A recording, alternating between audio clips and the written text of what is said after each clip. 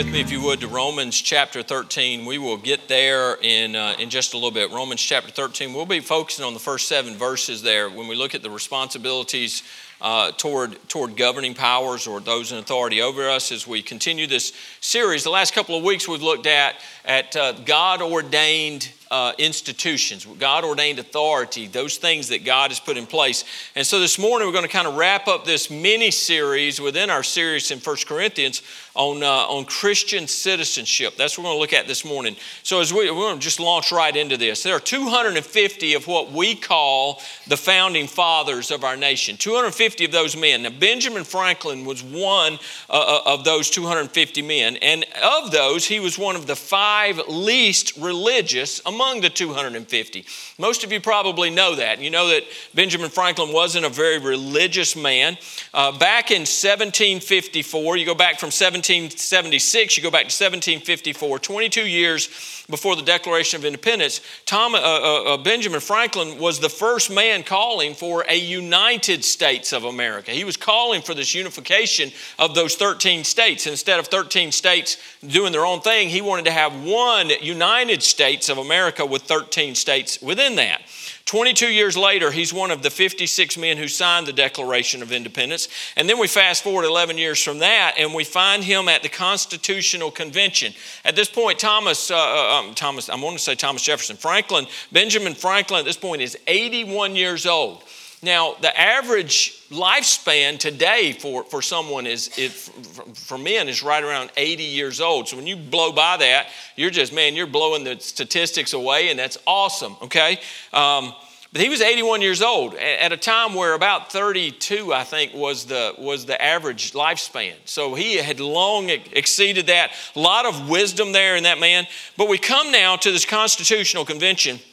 And on June 28, 1787, they're here, and the Constitutional Convention is falling apart. And without going deep into the history of what went on there, basically all these different states, they come, and those that are representing there, they have their own idea. We have this plan, we have this plan, we have this plan, and there's a fighting, and it's like in some churches, it's like a business meeting. I mean, they can't bring up what type of toilet paper to buy without a fight about it, okay? No, we got to have Charmin. No, it's got to be White Cloud, whatever it is. So it was fighting on every front, and the convention is falling apart. This thing is about to not happen. And so Benjamin Franklin steps up, and he gives a speech. And I want you to hear that speech. If you have the notes, it's printed on the back, and you can follow along this morning, read along. But I want you to hear this speech, okay? Benjamin Franklin joining us this morning. Mr. President, the small progress we have made after 4 or 5 weeks, close attendance and continual reasonings with each other, are different sentiments on almost every question. Several of the last producing as many no's and a's is, methinks, a melancholy proof of the imperfection of the human understanding. We indeed seem to feel our own want of political wisdom, since we have been running about in search of it. We have gone back to ancient history for models of government and examined the different forms of those republics which having been formed with the seeds of their own dissolution, now no longer exist. And we have viewed modern states all around Europe, but find none of their constitutions suitable to our circumstances. In this situation of this assembly, groping as it were in the dark to find political truth, and scarce able to distinguish it when presented to us, how has it happened, sir, that we have not hitherto once thought of humbly applying to the Father of lights to illuminate our understandings? In the beginning of the contest with Great Britain, we were sensible of danger. We had daily prayer in this room for the divine protection. Our prayers, sir, were heard, and they were graciously answered. All of us who were engaged in the struggle must have observed frequent instances of a superintending providence in our favor. To that kind of providence we owe this happy opportunity of consulting in peace on the means of establishing our future national felicity.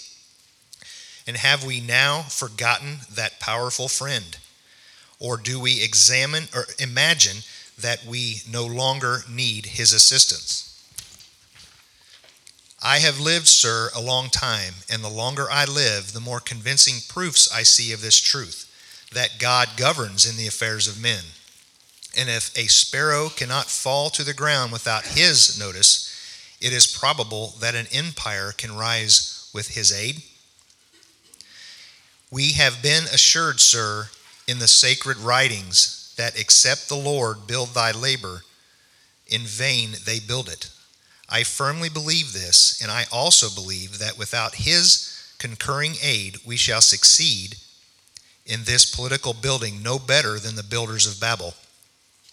We shall be divided by our little partial local interests, or our projects will be confounded, and we ourselves shall become a reproach and a byword down to future age. And what is worse, mankind may hereafter from this unfortunate instance despair of establishing governments by human wisdom, and leave it to chance, war, and conquest. I therefore beg leave to move that henceforth prayers imploring the assistance of heaven and its blessings on our deliberations be held in this assembly every morning before we proceed to business, and that one or more of the clergy of this city be requested to officiate in that service. Amen. What a speech, huh? What a speech. And that again is from one of the 5 least religious men that were a part of that group of our founding fathers. 14 sentences. There are 14 sentences right there that he just read, that Benjamin Franklin back there just read. And he's looking good for his age. But 14 sentences. Anybody care to guess, not those who know, I know a few of you in here know, but anyone care to guess how many scriptural references are in that 14 sentence passage?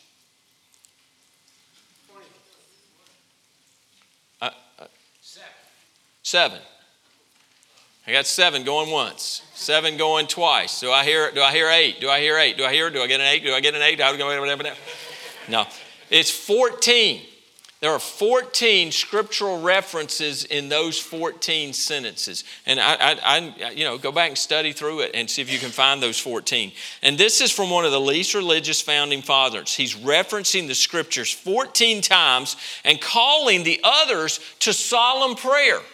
The least religious, one of the 5 least religious men in the room, understood the value of the scriptures. He understood the wisdom within the scriptures. You know, we last week we heard from David Barton. He was sharing about Benjamin Rush, who was basically the father of our modern educational system. And he said 3 things in there. Now, this is the founding father of our educational system. He said we need to teach kids to love God. That was the first thing. Second thing was we need to teach kids to love country. Third thing was we need to teach kids to love family. And he understood. He put them in that order specifically. And he told us this, that Benjamin Rush said, well, and people would say, no, it should be you should teach, God, family, country. He said, no. Look, if you lose your country, you're going to lose your family. So you got to love God, love your country, and love the family. And so we see that. And so we think today a call to prayer by our government seems a strange thing, because there's now this lie that's been propagated about church and state, the separation of church and state shouldn't have anything to do with that. But if you go back, by 1815, you can look at the history on this, 1,400 government calls to prayer. The government was calling the nation to prayer. The government was calling the nation to prayer and fasting about different situations. 1850, 1,400 calls to prayer. Does that sound like a godless nation to you? Does this sound like a country that was founded by people who were atheists and agnostics and didn't care about the Lord and didn't care about Scripture? Andrew Jackson, one of the least religious presidents that we ever had, he said this. And I think we have a slide for this. He said, the Bible is the rock on which our republic rests. Andrew Jackson. Not a religious man. He understood that the Bible is the rock on which our republic rests. Now, we could go through again and again and again. We could go through men all through history, presidents, leaders, government things that would show us, folks, that the Bible and God has been involved in our nation from the very founding. So do not, I'm just telling you, as the shepherd God has put in this place, do not buy the lie that God is not involved in the founding of our nation, and that our nation was not founded upon biblical scriptures. If you're buying into that, you're listening to the wrong people. And we can get you in touch with the right folks and the right sources so you can see true history instead of what has been doctored, history that's been rewritten and things are being written out of history. But go back and look at that. And that's from these men who were the least religious. Now, we've looked for the last few weeks about God-ordained institutions. We looked at marriage, family, church, commerce, and government. And no Christian, and I say no Christian, let me say no born-again, Bible-believing, walking with God Christian would argue that a believer's faith should not be involved in his or her own marriage. Amen? We wouldn't argue against that. No Christian would argue that a Christian should not influence his or her family according to their faith. Amen. No one would ever argue against that. No Christian would argue that a Christian should not be active in the ministry of the local church and evangelizing and discipling. We wouldn't argue against that. No Christian would argue that a Christian should not have influence in the workplace. We wouldn't argue. We'd say, yeah, you should have influence in the workplace. You should be witnessing to people. You should be sharing your faith, living out your faith. We've got that freedom of religion in our country. We would say we should do that. And yet many professing Christians say that Christians that they should be uninvolved in or disconnected from government. That we shouldn't be involved in that. They would say you shouldn't speak up, you shouldn't talk politics, you shouldn't serve, and you shouldn't vote. And that's Christians that have bought that lie. And there are Christians that say, oh, we shouldn't talk politics. What do we hear people say? If you don't want to have arguments, don't talk politics or religion. Folks, I'm going to talk religion because I'm going to talk my faith. And because I'm going to talk my faith, I'm going to talk politics because everything in politics has to do with moral issues. You look at the stuff going on today. And it's not that the church is trying to get involved in the government in a wrong way. Look at where the government's going. Everything they're involved in right now. They're not worried about gas prices. They're worried about men wearing dresses. That's what's being pushed by our government. The moral issues, when it's a moral issue, we have to be involved. So many have bought into the lie, no doubt propagated by Satan himself, that Christians should not be involved with politics. They've swallowed the lie of separation of church and state. Far too many people today are absolutely ignorant of our true history. Amen? They are. And, I wish I had the time to do it in this setting. I don't have the time to teach the history in this setting. I don't have that time here today, but I'll tell you what, we're praying about some things, and we're going to do some things that are going to help educate our church. If you want to learn more about the founding of our nation, the Christian heritage, we're going to present that opportunity to you very soon. We're going to have some different opportunities coming up. So a couple of interesting facts, though, about our nation, all right? Our free market system came straight out of the Scriptures. Came straight out of the Bible. Five passages. I think this is in your note. But our free market system, 1 Timothy 5:8, 2 Thessalonians 3:10, Matthew 25, Luke 19, and Matthew chapter 20. You can go and read those, and you can see that the founding fathers used those scriptures. They referenced those scriptures from the Bible, the scriptures right there from the Holy Bible, to fashion our free market system. The founding fathers, they knew the Bible. They understood the powerful truths and wisdom found therein. Amen?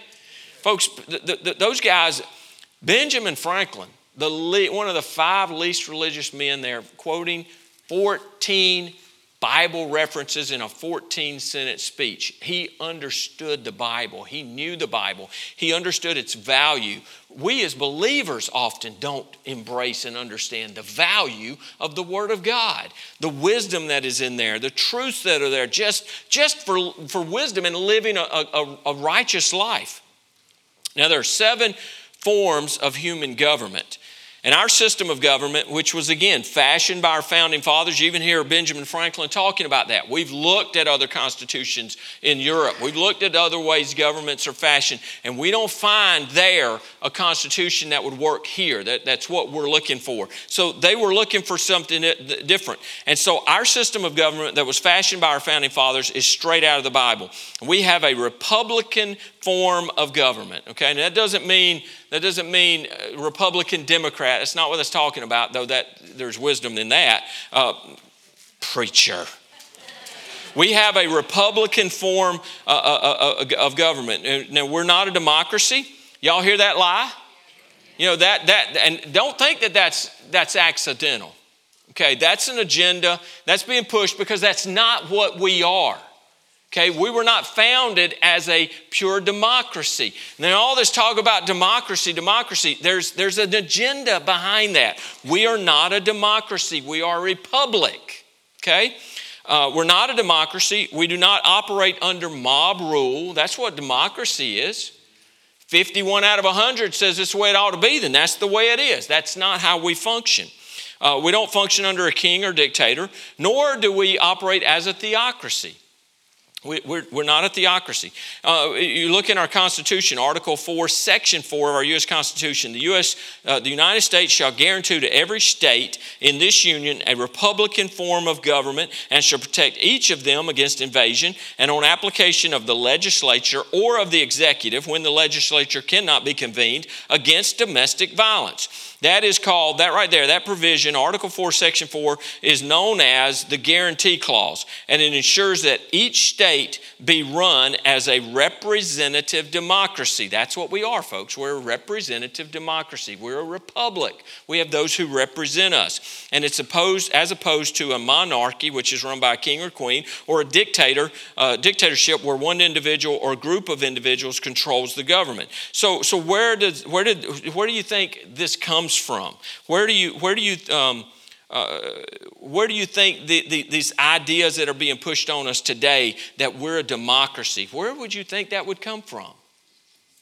It's a satanic plan, folks. If you put on your worldview glasses, we taught through worldview. Oh gosh, was that earlier this year or was that last year? We taught on worldview.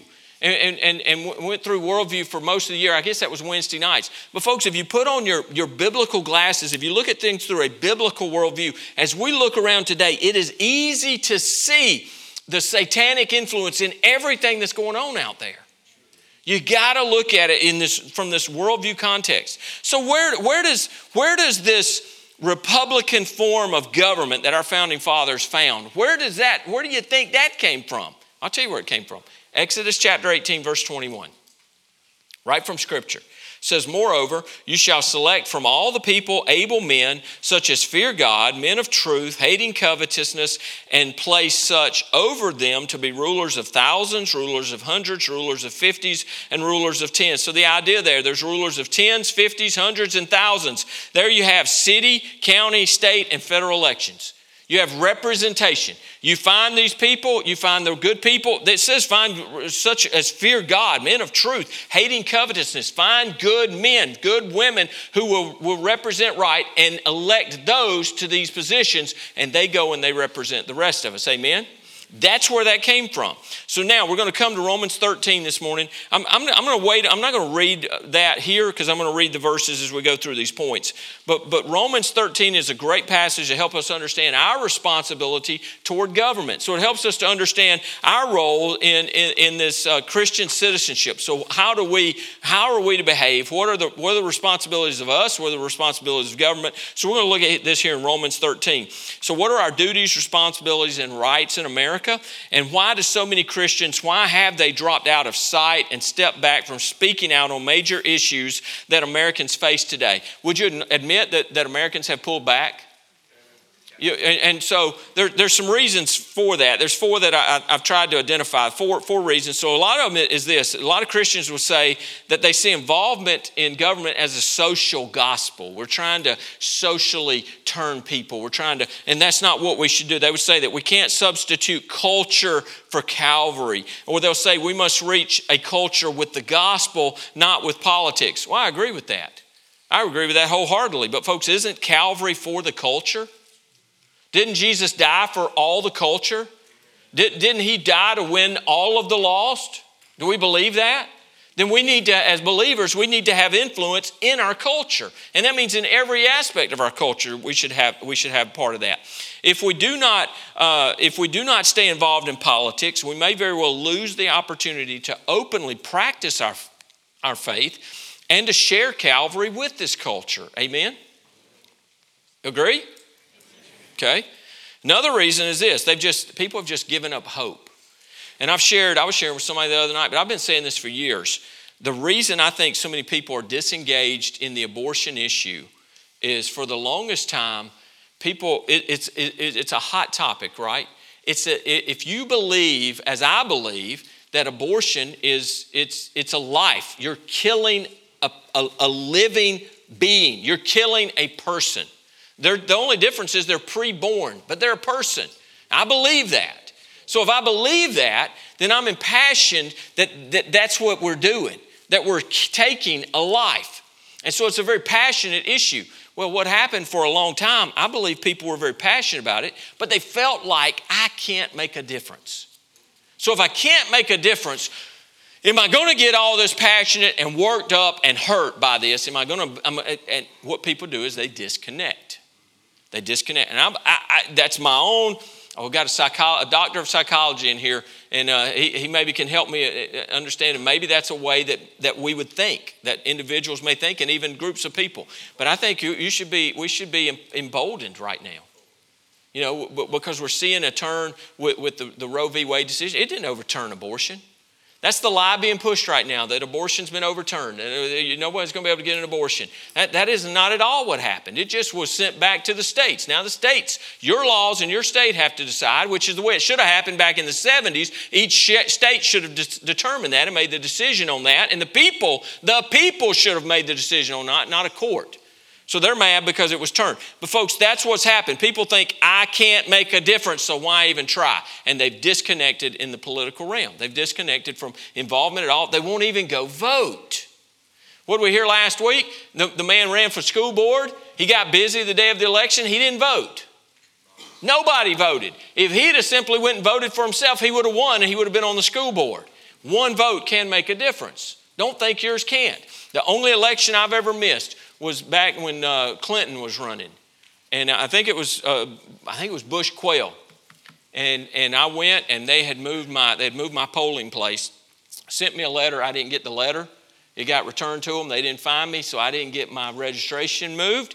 I go in to vote, and they said, "Well, you're not registered here," and I didn't get to vote.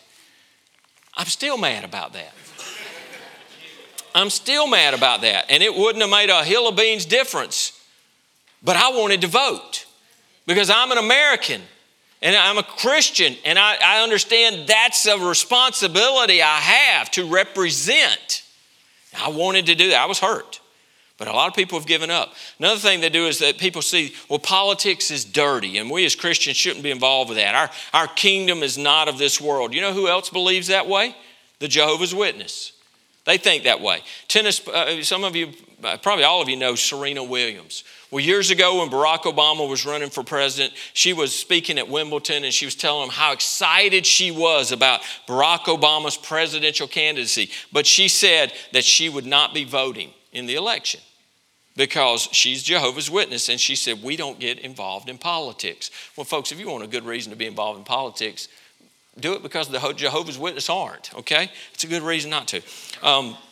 But why don't the Jehovah's Witness get involved in politics? And why don't they vote? Because they've misinterpreted John 17:14. It says, I have given them your word, and the world has hated them because they are not of the world, just as I am not of the world. Jesus wasn't of this world. This isn't his home, but he was engaged in our culture. He was involved in our culture. Folks, we live here. This is where we live today. We need to be involved in our culture today. We as believers need to be doing everything we can to influence this culture for righteousness. If we pull back, who is going to influence?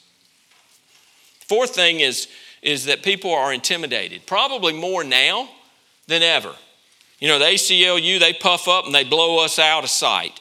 And they've accomplished, a major goal in that making Christians think that they have no rights. That's what the ACLU's done. They want you to believe you have no rights. There's a separation of church and state and all the legal stuff, and you cannot do that. Legally, you cannot. They want you to believe that, and it's all lies. It's lies.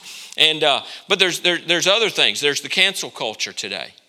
So if you take a stand, then the mob mentality jumps on you, or social media jumps on you, or they fire you from your job because of your freedom of speech.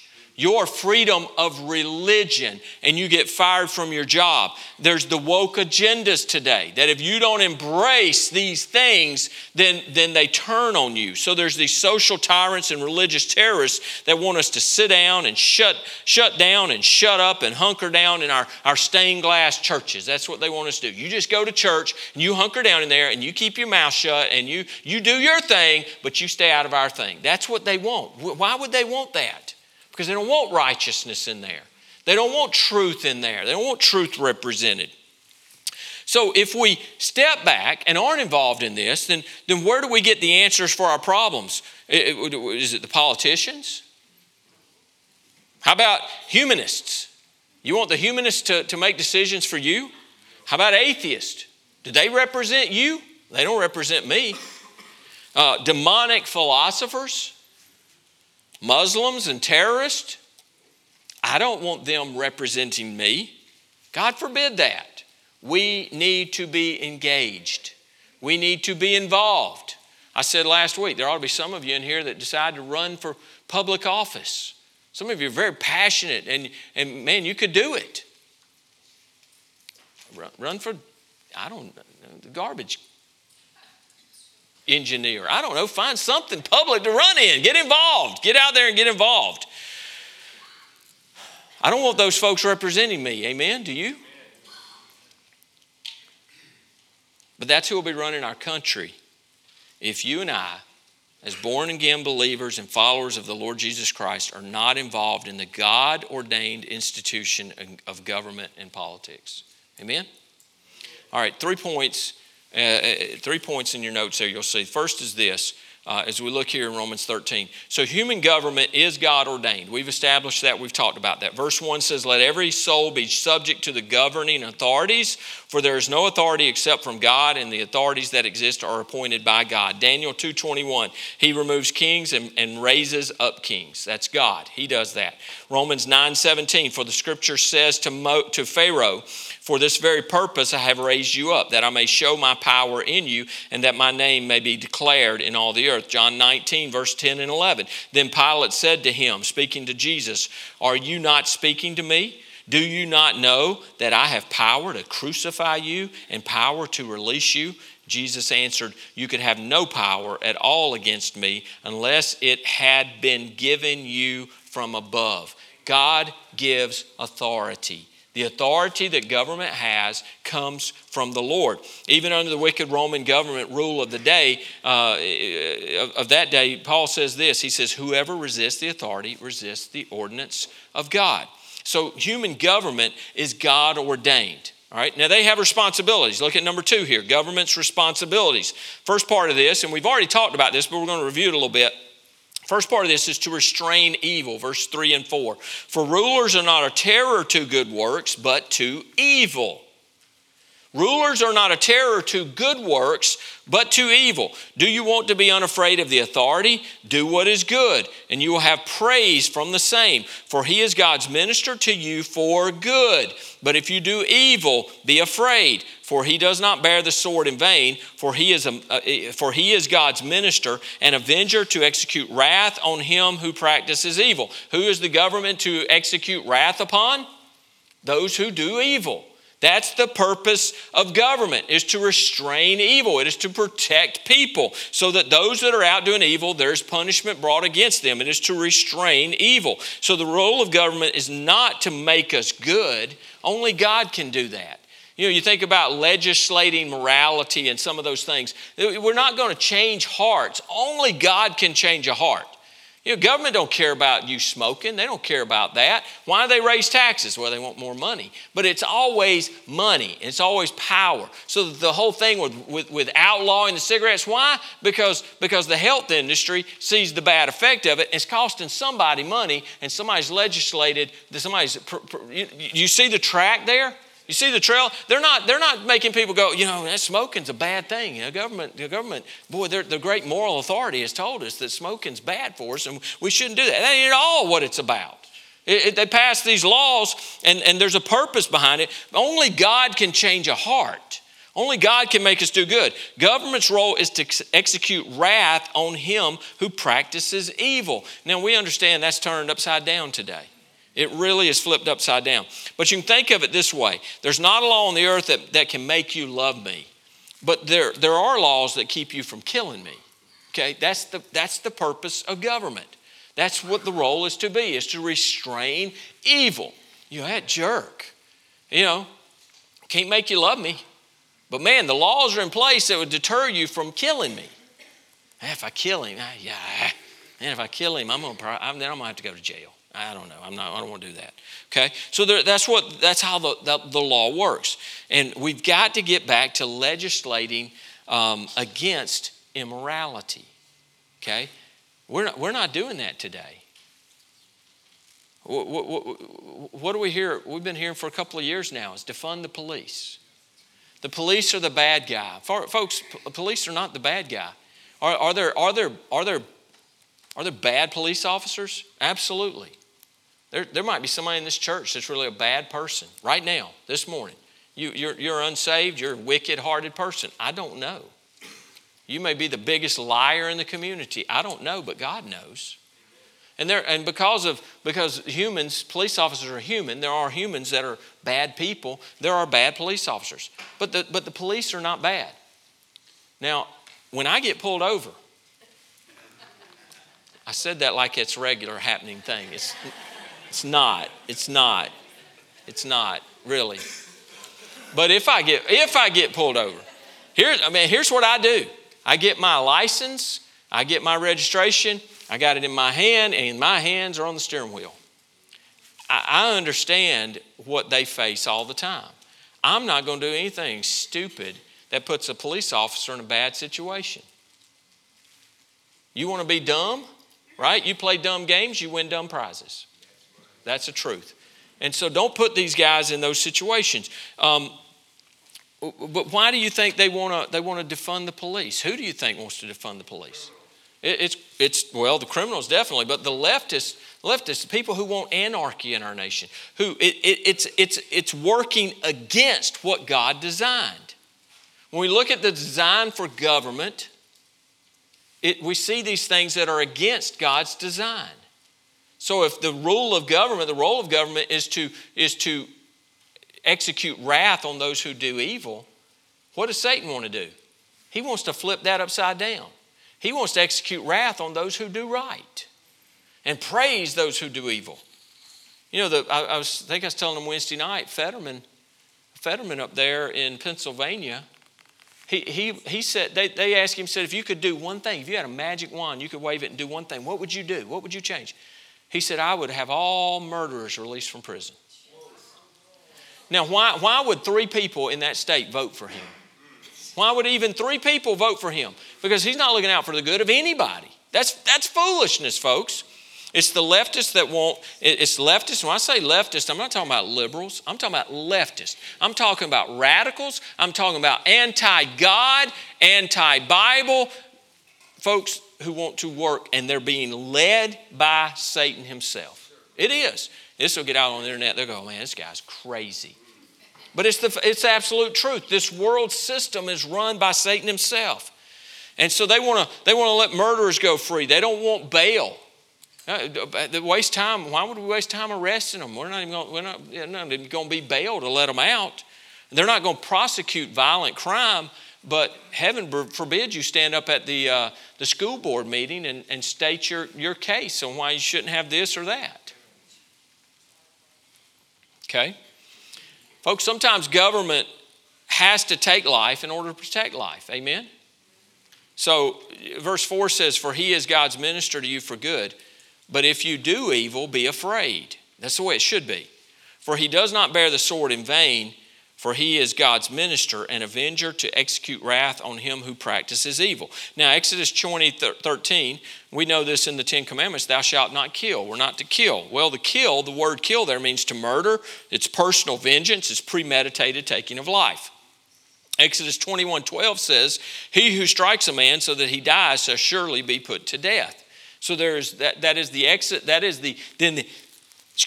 execution of God-ordained authority. that those who do evil, then the wrath that comes upon them and the judgment comes upon them, and it is for the good of the culture. So you keep in mind that if we coddle murderers, it's cruelty to society. You think of these people who are, a mother and her children that are brutally murdered in their home. Someone breaks in and brutally murders them, and then they fight and they don't even want to prosecute them. They want to turn them back loose. What does that say to the rest of society? It says anarchy. It says if I want to do bad, I can do bad. There's no consequences. And it says to those who are trying to do right, well, they're not going to do anything about it. So it's this whole system. So the satanic world wants to do away with everything that God has created and everything that God has ordained. Amen? That's what Satan wants to do. So the role of government has been flipped on its head. And so now we see the execution. They execute wrath on those who practice righteousness, and there's praise and promotion of evil. Now you're going to tell me that we as believers should be uninvolved in government, when the evil that is being propagated is because we've been uninvolved. Second thing here in the role of government responsibilities, point B is to reward good. Verse 3, for rulers are not a terror to good works, but to evil. Do you want to be unafraid of the authority? Do what is good, and you will have praise from the same.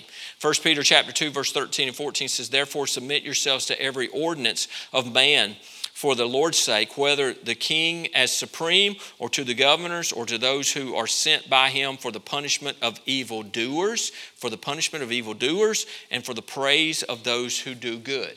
There should be praise from the government of those who do the right things and those who do good.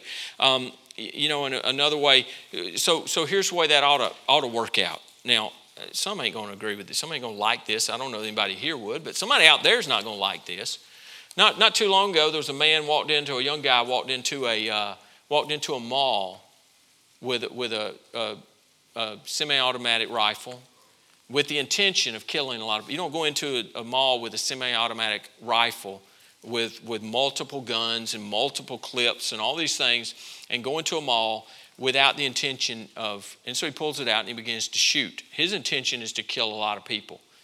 And there was a young man in there who had a concealed carry license, I think. Either that or it was an open carry state.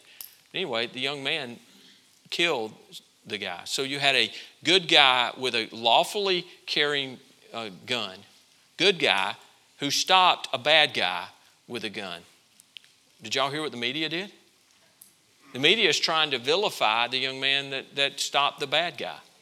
Instead of the fact that there are a lot of people that are alive today because he did that's where again this whole thing and the government speaks out against doing the right thing. We're upside down. It's to reward good. Third thing here, C, is to promote religious freedom. Now, this is geared toward specifically when we think about our government, because the First Amendment to the Constitution said Congress shall make no law respecting an establishment of religion or prohibiting the free exercise thereof. We have freedom of religion in this country. What the leftists want you to believe is there's freedom from religion. They have the right for you not to have your right to religion. If they don't want to hear about your faith, they have the right to just shut you down. Well, we have freedom of speech and we have freedom of religion, constitutionally given to us in this country. Now, I'll give anyone here an all-expense-paid trip to Hawaii if you can find in the Constitution the phrase separation of church and state. If you can find it and show it to me, somebody will pay for you to go to Hawaii. Somebody will pay for you to go to Hawaii. All expenses paid. I will do that because it's not there, so I don't have to worry about that, okay? We don't have a national denomination to rule the religious thought in America. We don't have that. We have freedom of religion in America. I don't want a Baptist pope any more than I want a Catholic pope. Amen? I don't want one person up there telling us how to think. We need to think. We need to think. Amen? You need to read your Bibles and get in there and study out Scripture and know what the Word of God says for you. And I was talking with some Friday night. When I preach, You go back and study it out. Some of you have called me on some things. You go, I don't know about that. Help me here. I don't mind that. I don't mind that. Do it in the right way. Don't jump me as soon as the service is over. I had a guy one time, I gave an illustration, and it had to do with the corn in Joseph's dream. And it was talking about 7 ears on there. And that guy come up after this lesson, comes up and chews me out about, there ain't no corn that produces 7 ears. You know corn, what kind of corn was that? That was God corn, man. Get out. Come on, what are you doing? All right, so the church, here's the thing. The church is to preach the gospel, and the government is to protect us from evil and tyranny. It's that simple. It's that simple. Number three, we're going to look at 5 duties for every Christian citizen. The first one is to pay for our government. To pay for our government, verse 6 and 7. For because of this, you also pay taxes. For they are God's ministers, attending continually to this very thing. What is this very thing? The punishment of evil, the security, keeping evil down, suppressing that, restraining evil. That's the purpose of government. What I'd say right now, we're paying taxes and we ain't getting proper representation. We're not getting from our government what we're supposed to be doing. And the scripture said here, because of this, you also pay taxes. For they are God's ministers, attending continually to this very thing, protecting those citizens. Render, verse 7, render therefore to all their due, taxes to whom taxes are due, customs to whom customs, fear to whom fear, honor to whom honor. Now customs and taxes are here to stay because of the best way to pay the bills of the government. It ain't going anywhere. Y'all know that. It ain't going to go anywhere. And they're going to continue to ask for more and more and more. Maybe, again, we need to get the right people in place who understand wisdom and understand a lot of things. Just even a few things would be nice right now. But the taxes aren't going away. And here's the problem, though. A nation's in trouble, and it's truly on its last leg when half of the nation thinks the other half should support them. You know, that's kind of where we're getting to. And it's the agenda of certain politicians in our country who want people dependent on the government. Why? Because the government supports me, then I'm going to vote a certain way, and it's a way of retaining power. Okay, that's what's going on.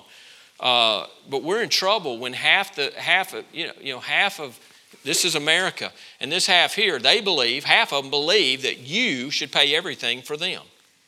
They shouldn't have to do anything. You should give them everything.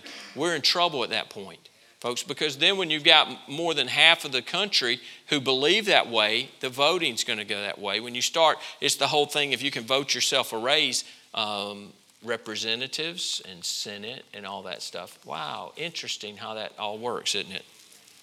Boy, preacher, you are political today. You know, when we get the idea that the government is a cow to be milked rather than a watchdog to be fed.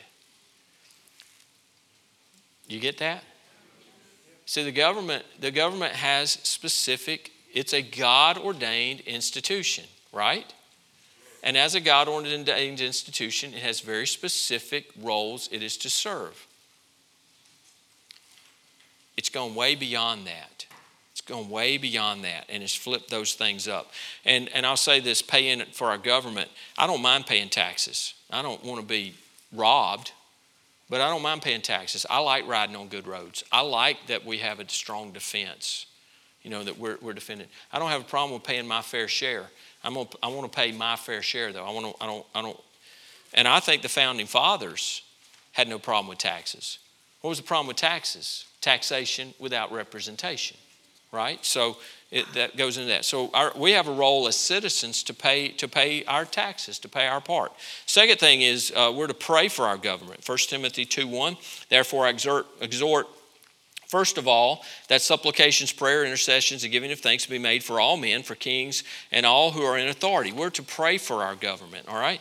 That should be, and we've talked about that a lot. I love what the Freedom Ministry talked about in the past. They've taught a lot about that, and we've discussed that here. And I think we have a very patriotic group. You understand, we need to be praying for those that are in authority. I pray all the time. I don't care if they are godless. God can turn their heart. I'm going to pray for them. So we need to pray for our government. The third thing, C, is we need to praise our government. Now, you go, praise our government. Are you crazy? Well, 1 Peter 2:17 says, honor all people, love the brotherhood, fear God, honor the king. So we should praise our government when it does what it is ordained to do. Amen? If they do what they're supposed to do, we should praise them for doing what they're supposed to do. I'm thankful for our government keeping us free from terrorist attacks since 9/11. Amen? We haven't had another attack like that. I'm thankful for that. I'm thankful for a nation that for 246 years has remained a free nation. I'm thankful for that. I want to praise them for that. And they stand up against dictators around the world and different things like that. I'm thankful for that. We need to praise our government when it does right. D, we need to preach to our government. We need to preach to our government. Folks, we need to be civil, but certainly not silent. Amen? We need to do it the right way. We need to speak the right things. We need to say these things. We need to do it in the right way, but we need to not be silent. And the Bible is filled with examples when leaders and governments they were needing to be preached at, and they were preached at. We saw Elijah preach to King Ahab. Eleazar preached to King Jehoshaphat. Daniel preached to Nebuchadnezzar. Moses preached to Pharaoh. John the Baptist preached to Herod. We see Jesus preach to Pontius Pilate. We saw Paul preach to King Agrippa. There's a lot of examples where they spoke truth to power. Those in authority, they spoke truth to them. So let me remind you, as long as leaders are aborting the preborn, we should preach to them. As long as leaders try to normalize every form of sexual perversion, we should preach to them. As long as we have Americans who cannot pray wherever they want, we need to preach to them. Amen? We must continue to preach from the highest hilltops because whatever is morally wrong is not politically right. You agree with that? E, we need to participate in our government. Verse 7, render therefore to all their due. Render therefore to all their due. Taxes to whom taxes are due, customs to whom customs, fear to whom fear, honor to whom honor. We have a government that our founding fathers envisioned, where they envisioned all people participating. That's why the Constitution says, of the people, by the people, for the people. That's our Constitution. That's the way it was set up. That's the way our founding fathers envisioned this, that all would participate. And if we don't vote, we're not participating. It is inconceivable that God would have ordained government and then have his people stay out of it. Right? We talked at the start. We should be involved in our marriages. We should be involved in family. We should be involved in our commerce of our community. We should be involved in what's the other one? Church. We should be involved in church. Should be involved in church. As believers, you should be involved in your local church. And why in the world, if God ordained those and expects us to be involved, why would we think for a second that government, God ordained authority, that he would then want us to not be involved in that? It's his ordained authority that he gave to them. He wants his people involved. And if Christians stay out of it, then I ask, who does that leave running this country? And we see where that is. So just use your head. Listen to some of the folks from the past. Matthias Burnett, pastor of First Baptist Church of Norwalk, preached on May the 12th, 1803. He said, consider well the important trust which God has put into your hands. To God you are accountable for your rights and your rulers. Let not your children have reason to curse you for giving up those rights and institutions which your fathers delivered to you. Boy, that's a convicting statement. Samuel Adams, April 16th, 1781, declared, let every citizen remember that he is executing one of the most solemn trusts in human society for which he is accountable to God and his country. Should vote. John Jay, founding father and appointed to the very first Supreme Court by President Washington, said, Providence has given to our people the choice of their rulers. You hear that? This is their mentality. These are the leaders, the founding fathers.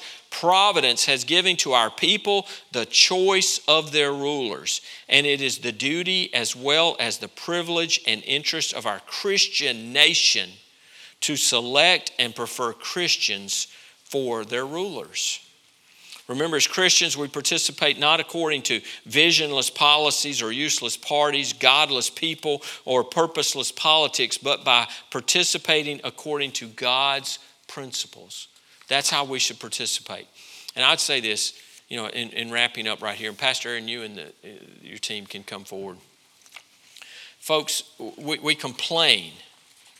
I hear people complain. I hear Christians complain.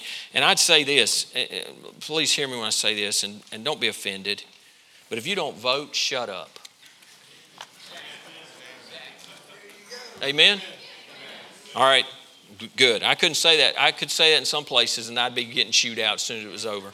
But I believe that. If you're not going to vote, don't complain about what we have in our country. Don't complain about who's leading and how they're leading and the problems we have. I have a problem with Christians who wouldn't vote a certain way because of comments one guy made, but they would vote another way with a guy who openly was pro-abortion, pro-LGBTQXYZ, all that. But vote for that, but not because this guy made one comment that they didn't like or he tweeted mean things. I'm not telling you how to vote, but I'll say this. If the more than 180 million Christians in America took voting seriously again, I believe we could turn this nation around 10 years. Well, you couldn't do it in 2 because you don't vote for everybody in 2 years. So you give it 2 cycles. You give it 2 cycles. You get through the midterms, you get through the presidential, you get through another set of midterms and another presidential election. We could turn this country around. But we don't want that, do we? I do.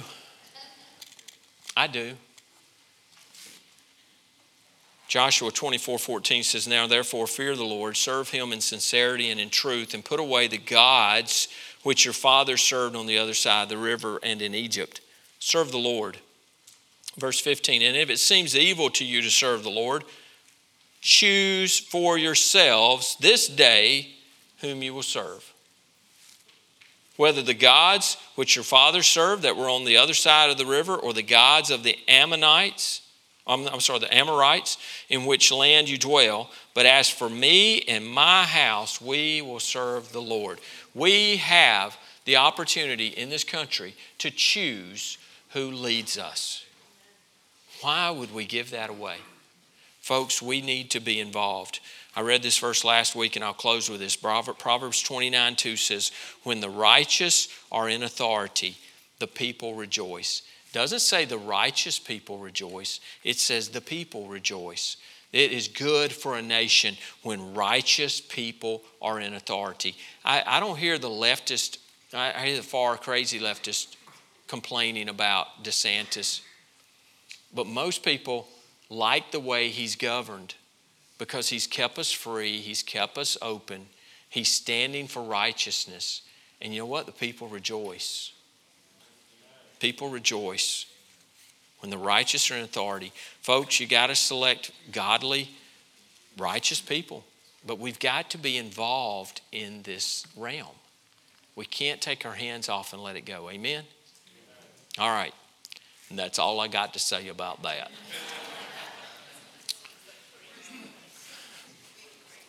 That's all I got to say. Father, thank you for your scriptures. Lord, sometimes we wonder, is this right? Is it wrong? What should we do? Lord, we've got to be diligent to get in your word. Your word gives us every answer for life. It's there.